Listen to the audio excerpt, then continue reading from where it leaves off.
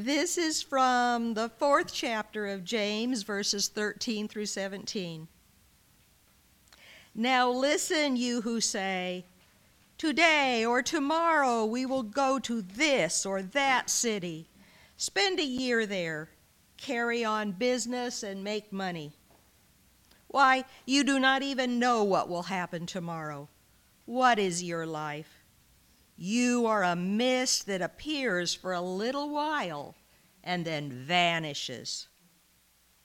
Instead, you ought to say, "If it is the Lord's will, we will live and do this or that." As it is, you boast in your arrogant schemes. All such boasting is evil. If anyone then knows the good they ought to do and doesn't do it, it is a sin for them. The word of God for the people of God. Good morning, church. Good morning. Wow, I have looked forward to meeting you all and being together for some time now. Just a correction, I am not a reverend. Thank you, Jesus. No offense.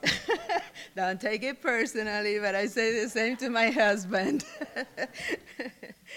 So you heard the scripture this morning.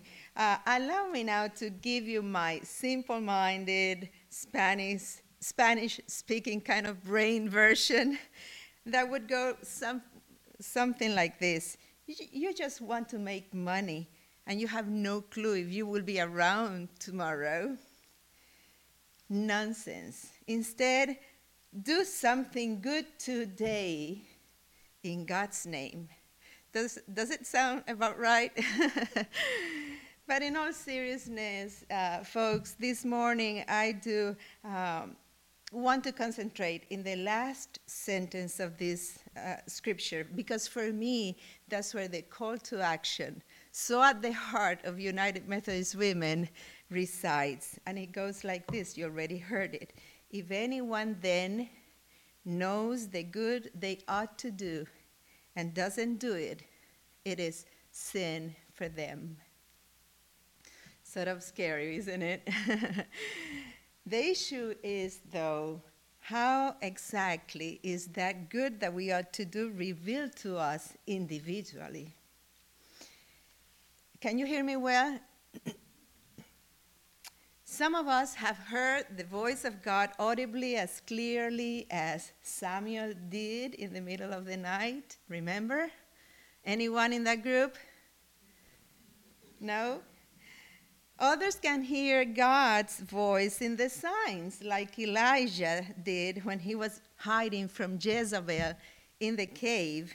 Elijah discerned the voice of God, not in the strong winds or the earthquake or the fire, but, do you remember where? In the gentle whisper. Anyone?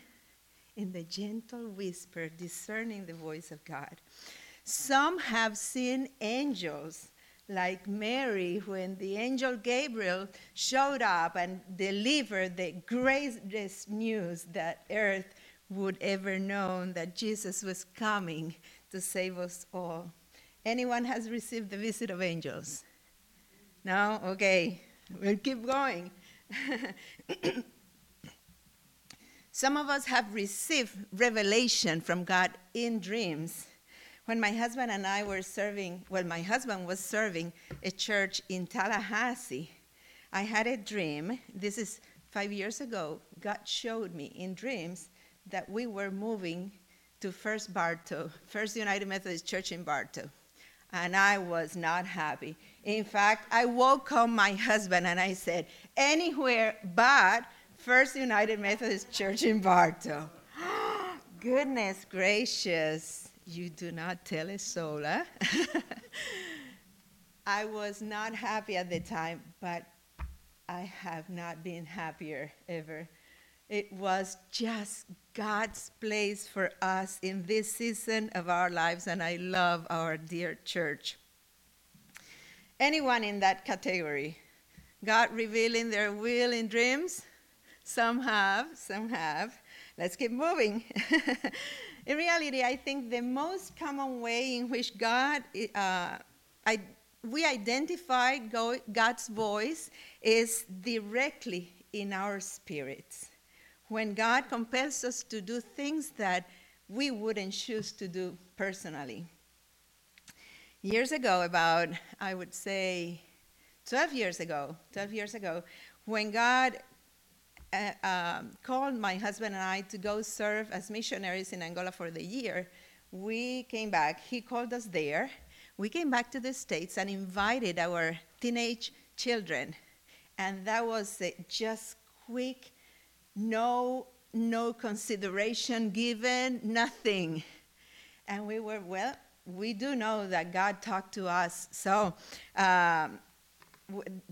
then came the part of what do we do with these children? They were, I would say, 17 and 19. So Abraham was in university. So anyways, but time went by, and one day at church, after church, our daughter Amanda came to me and said, "Mom, today God spoke to me, and I strongly feel that he has called me to give up college right now, take a year off, and serve him by serving others." And I feel that so strongly that if I cannot go, I feel that my heart will explode in sorrow and in pain. And it was definitely God's plan for her. She went there and taught English at the high school, and by taking care of the children with malaria, God changed her life completely. She abandoned, upon returning, she abandoned her college education career and chose nursing so that she is better equipped to continue serving those who are in need. Now, the reality is that apart from those specific individual assignments, the good that we ought to do is not hard to identify. It's right there in the scripture. Jesus said, "Go visit the prisoner, share the good news with those in captivity, clothe the naked, feed the hungry, heal the sick." Today I celebrate that you are doing that, exactly that, and in that way you are bringing hope to a broken world. So I am going to highlight today just a couple of things among the many things that Christ United Methodist Church in Leesburg does. For years, this church has supported a sister church in Cuba. So let me share a personal testimony. You already heard a little bit about myself. But this personal testimony illustrates the impact of the support of those relationships with the Methodist Church in Cuba. And let me see, because I went too far. And I don't want to miss a bit. So we grew up in a Christian Methodist church, a family of 6 siblings and my parents. And just to give you a quick thing about my family, my father, 2 years after the communists taken over Cuba, my father was sentenced to death because of his Christian conviction, and he was only saved by divine intervention. When I was a baby, a newborn baby, my parents both, together with the council, were taken out of the church and into jail because of public disruption. So those were the years in which many pastors went to forced labor camps, and then the lay people had to serve churches all over Cuba so that the government would not take the sanctuaries. They had already taken the schools and the hospitals and clinics and everything else. So those were the years as we were growing up. That's what describes those years. So the congregations shrunk. Is that the past tense of shrink? Okay. Very rapidly. And in a couple of years, our membership, which was across Cuba, 10,000, went down to 2,000. On a good Sunday in my church, there would be 30 people at the most. I mean, that was the Christmas kind of Sunday, celebration. The day I surrendered my life to Christ, there were, and this happened when I was 21, when I just surrendered my life to Christ and was born again. There were 10 people in that prayer service, 9 of them members of my family. So imagine the situation that the church in Cuba found itself in. Let me tell you, over the last 20-some years, which the covenant between the Florida Conference and the Methodist Church in Cuba has existed, things have changed dramatically. I want to show you a little video clip of my church, my own church in Santa Clara, so that you take there is no sound, unfortunately, but I tell you, that's a joyful celebration right there. And there are more than 500 people in membership. Attendance is much higher because in Cuba, to become a member, you have to be there for 2 years and blah, blah, blah. So attendance would be like 700 on any given regular Sunday. Isn't that something? To God be the glory. The Methodist Church in Cuba is now in every municipality. Back in the days when we were growing up, there would be 40, 60 churches at the most in the 30 years that I was there. But today there are over 400 churches and over 1,000 missions and over 2,000 prayer cells, which are the beginning of the church in Cuba. That's how it works. All this expansion has been possible because of sister churches in the United States, in Florida particularly, that provide for salary support, for funds to repair sanctuaries in Cuba, or to purchase house churches, which is what happens there, because the government doesn't allow the church to buy or to build new sanctuaries. So what they do is they buy a house, and little by little, they turn it into a church. First, you move the pastoral couple there, and you split the house into one side for the congregation and the other for the parsonage. It's a tiny space. And then you keep growing and growing. You tear down the wall in between, move out the pastors, and that becomes a sanctuary. But that's possible because of the support of churches in Florida, including yours. In COVID times, the support for food to feed the congregations and the most needy, or to launch new ministries, or to purchase medicines to take, that all has been part of this, what churches in Florida have been part of. So let's move now to the other side of the ocean, the Atlantic Ocean, where the Florida Conference started a missional relationship with the East Angola Conference in the southern part of Africa in 2004 under the leadership, some of you might remember, Bishop Tim Whitaker. The Queso Methodist Mission, which you see in the slides, in the heart of East Angola, was a magnificent place prior to the war, to the civil war in Angola, spanning thousands of acres. It was not only the most important center, educational center and health center in the nation, but also the heart and soul of Methodism in Angola. The mission was devastated during the war, and you will see a few pictures in the next slides of what was left of that magnificent place. The war lasted over 40 years, initially independence war and then followed by civil war. Schools, dorms, dining halls, houses, hospital, chapels, everything was destroyed, everything. And what you see there is what was left.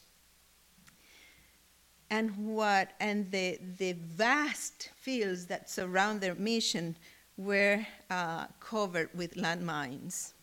So that's how when we went there to live, that's what we found. Some of you might remember that under the leadership of Tim Whitaker, annual conference offerings would go towards the support of the reconstruction of the Keswa Methodist Mission, and Christ United Methodist Church took part of those annual conference offerings. So today, Keswa is once again a vibrant community where pastors receive theological education. The first picture was the seminary. Children and youth are educated. Health services are available to the surrounded communities. What used to be a landmine field has been turned into a productive land that provides food for the mission, and it is the training grounds of farmers in the area. But above all, the good news of Jesus Christ is being proclaimed throughout the land. The transformation has been so phenomenal that 3 years ago, the Keswa Mission, which for decades had been abandoned and considered too dangerous to rebuild because of the landmines issue, was declared Angolan National Patrimony by the UNESCO, the Keswa Methodist Mission. We have things to be proud. So many churches in Florida have also supported missionaries of the Methodist Church in Cuba who serve in Angola. You all supported us when we first went, and then Dr. Leo and Dr. Clavey, who are medical doctors from Cuba who later in life received the calling to ministry. When we returned from Angola to the States wondering who is going to go there, the Spirit led us to Cuba. And I didn't know anything about Dr. Leo and Dr. Clavey. And when I arrived and met with Bishop Pereira in Cuba, and I told him what was taking me there, he said, well, we have this couple here. They, unbeknownst to me, were going to replace my father, who had been GBGM missionaries in Honduras, being my mother a doctor. This couple were going to replace my parents in Honduras. And I had no idea. I had never met them. They actually came to Christ after I had left Cuba. Lo and behold, that same trip, in a week's time, I met with the Garcias, and they accepted the invitation to go as missionaries, and they have been there now for 11 years, talking about godly things. Isn't that amazing? Praise be to God. So they are there serving as doctors at the hospital, and supporting their life and their ministry there, folks, makes a life and death difference. And I'm not saying that lightly. In the next slide, you will see me with a child in my arms. His name is Salvador. Should I say it was Salvador? He was a child full of life and vitality, and he died in 2018 at 3 years of age from malaria, a curable disease. Many children like Salvador die every year from malaria in Angola. I was gravely ill with malaria 2 years ago, and I got to experience firsthand what my brothers and sisters experience over and over and over again. I knew, being that I developed the symptoms once I arrived in the States. What made it worse is that it is not known here, so I went for 19 days without a diagnosis. Thank you. And that's what I got to where I was. But somehow I felt, I'm in the States. I'm going to survive this. Somehow they will eventually come up with a diagnosis and a treatment. But in that despair, because it is an illness that brings such an evil despair, you lose your strength little by little. And there's a time when I was laying down in the hospital and I couldn't even do this. So all that came to mind was, this is what my brothers and sisters go through. They see their children go through this, and there's no medicines, and they died from this in this hopelessness. I praise the Lord, though, that because of the generosity of many churches in Florida, groups of volunteers have carried thousands of pounds of medicines to the hospital. In honor of Salvador, we now have an agreement or a partnership with the hospital that we provide everything that is needed so that the hospital remains operational all year long. And we provide either the medicines or the funds to buy the medicines on site, including antimalarials, antiparasites. Imagine children dying from a parasite infection, something that can be taken care of with 2 pills of a medicine. So thank God, praise the Lord, they have these medicines, and we're hoping that that will continue to be the case because of the generosity of the churches here. These medicines and the medical service and all of that is provided to the community, very impoverished community, at no cost. They could not afford going to the city to begin with to go to the hospital. So this is just God's amazing, amazing miracle. Back in the day when Armando and I were in Quesua, there were 40 children on a good Sunday in church. Today, you will see just a glimpse. That's a portion of the children that come to church. There are more than 500 children in that church every Sunday, talking about proclaiming Jesus and lifting his name on high. 500 children that every Sunday, because of our generosity, receive a nutritious luncheon, probably the best meal of the week for them. Unfortunately, during COVID times, the luncheon had to be canceled for a few months, but it has resumed. I brought from the children in Angola these little things for you, keychains for the gentlemen and necklaces for the ladies, and they are free for you to take. They are in the back with this brochure. This is the group of children that they are called Afro Moana, the same children from church that come together and make these little things in support of their luncheon there.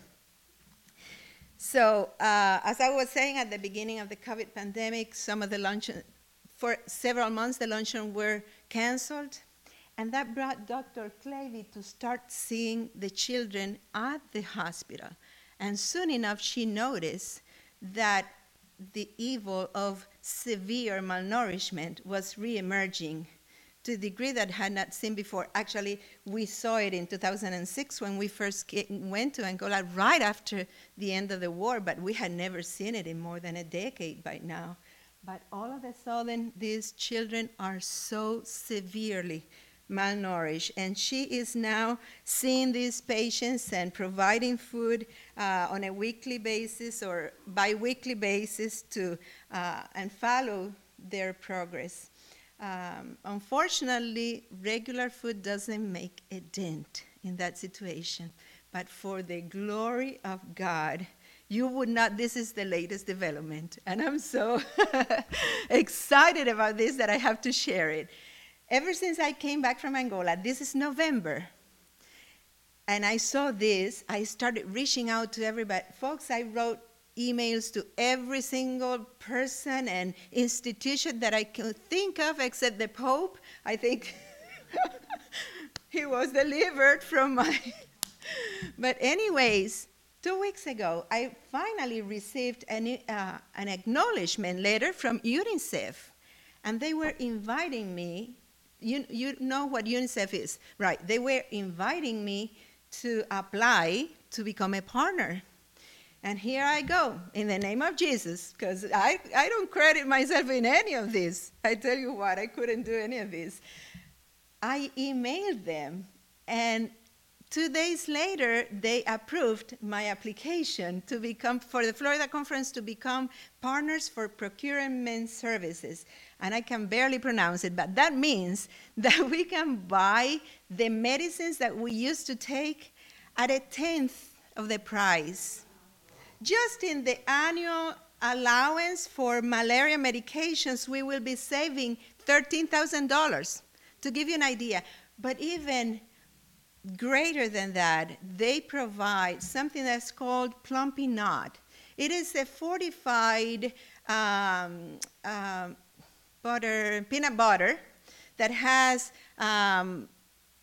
vitamins and minerals that is needed for this kind of patients. And a full carton of that will provide enough to bring one child back to a healthy weight, and it is only $50. So I'm super excited. There are 250 children involved, registered in this, being seen at the hospital, but I am so excited, and I know if God opened the door, He will provide the funding for that. No doubt in my mind. So this is a new program that we are starting to support, and I wanted to show you on this picture the two kids in the middle are about to graduate from the program. They are looking much healthier now, unfortunately, out of the 250, because regular food doesn't make much of a difference. Only 18 have graduated from the program. So this new development is going to make a big difference, and I cannot hide my excitement. Can I hear a glory to God? I come from Cuba, so bear with me here. So when I think, today we celebrate the work of United Methodist Women, and not only United Methodist Women, but the entire church, making a difference from Christ all over the world and impacting eternity. We are impacting eternity. It's not providing the medicine to heal the sick, and there you go, blah, blah, chow, chow. No. It is a life that will be saved for eternity, because together with the good that we are doing, Jesus is being proclaimed. Jesus is being announced to all these people. So when I think of the Cuban Methodist pastors and missionaries that we support, so that new churches are planted and new mission fields are opened, when I think of the Angolan children being nourished back to health by nutritious food, by medicines. When I think of all the landmines, we even found landmines across the street from our house. We found landmines in the bags of the children of the orphanage. They thought they were toys. We found landmines digging with the tractor. The angel of the Lord encamps in that place and delivers his faithful ones from evil. Because no landmine in 12 years that we have been there has ever blown out. So when I think of all of that and what God has done and has turned around that mission in Quesua, and the crops, when I go there and I see the crops that are being planted, the ruins that have been restored, when I think of all of that, I get overwhelmed with joy, pure joy, because with your support, our support, all of us, we are impacting once again these lives, not only in this world, but for eternity. Now, I must say that what you and I are doing is not only saving people in Cuba and Angola and other places locally or globally as you engage in this mission work, but it is also saving us. That is the true reality. The people we partner with might be the answer to our need for a closer relationship with the Holy Spirit. Can I hear an amen? Last year, I met a nurse at a particular church where I spoke, and she came to me and she said she was just, glowing.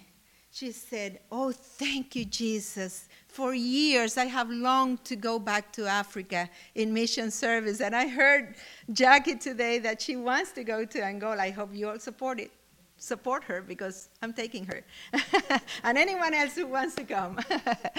But she said, God has brought you here for me. That's what she said. So sometimes the people that we partner with are just the answer for our need for a closer relationship with the Lord. How powerful it is to know that in the process of doing that good that we ought to do, we are being so greatly blessed and transformed into the image of Jesus. Can I hear an amen? Amen. Praise the Lord. Praise the Lord. So I invite you today to join me in this invitation from John Wesley. It will be on the screen. So let's read together. Do all the good you can, by all the means you can, in all the ways you can, in all the places you can, at all the times you can, to all the people you can, as long as ever you can. May that be our way of life, doing the good that we ought to do at all times. So I want to end today with these words from the second letter to the Corinthians. And God is able to bless you abundantly. Listen that it doesn't say for your own sake. God is able to bless you abundantly, so that in all things, at all times, having all that you need, nor want, all that you need, you will abound in every good work. You will abound in every good work. My brothers and sisters, keep up the good work until the day of the Lord, that day when every knee will bow and every tongue will confess that Jesus Christ is Lord. And to him be all glory, for only him is worthy. Can I hear an amen? God bless you all.